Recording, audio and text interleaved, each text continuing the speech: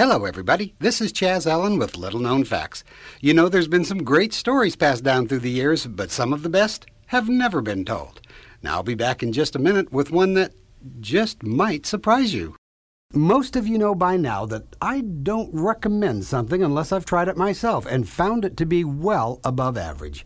And that is something I can honestly say about Activate. Now, if you're one of the thousands of people who take Activate now, you know how much it helps. If not, well, you know, it's time you did. I lost 75 pounds with it and have kept it off for over 5 years now. Or you can find out more at active8products.com or 800-465-4411. Did you get everything you wanted for Christmas this year? Did you have all the money you wanted or needed for the holiday?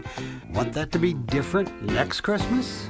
Then check out this, www.assignmentforsuccess.com. It's one thing to find out you don't have enough one year, but if you do nothing about it, that's something else entirely.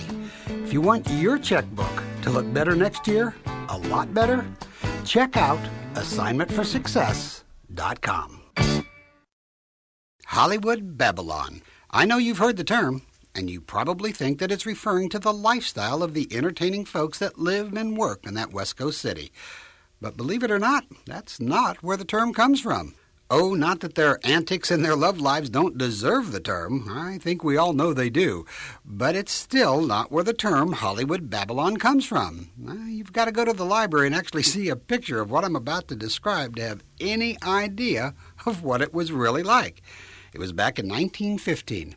The man who is called the God of Hollywood by everyone from the extras on the set to the press, famed director D.W. Griffith, was making a movie called Belshazzar's Feast.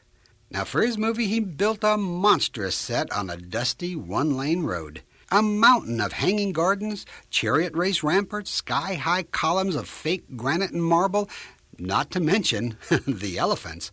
Griffith wanted white elephants for the set. He wanted 20 of them, each 40 feet high, perched on mega mushroom pedestals and lording over the colossal court of Belshazzar. And what Griffith wanted, he usually got. So the massive set was completed and shooting started. The movie was a success, and it thrilled audiences all over America, most of whom had no idea of what a Mesopotamian court would have looked like. But now there was a problem. The shooting was done and the set abandoned. And there it stood on that dusty one-lane road for years. The problem was the dusty road was becoming popular. Someone named it Sunset Strip because you could see the sunset so well at the end of the day. Businesses were moving in, people were building houses, and that massive, now decaying set was still there. Nobody could afford the cost to tear it down, and there it sat, stranded like some gargantuan dream. Since nobody wanted the set, they decided to sell it off in pieces.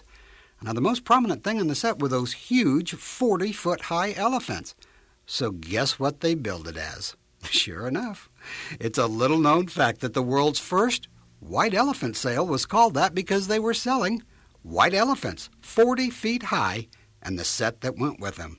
And today, nearly 100 years later, how do you get rid of something that's in the way? Bring or sell a white elephant. And now you know how it got started to begin with. This is Chaz Allen asking you to join me again tomorrow for another Little Known Fact, or anytime at our website, www.littleknownfactshow.com.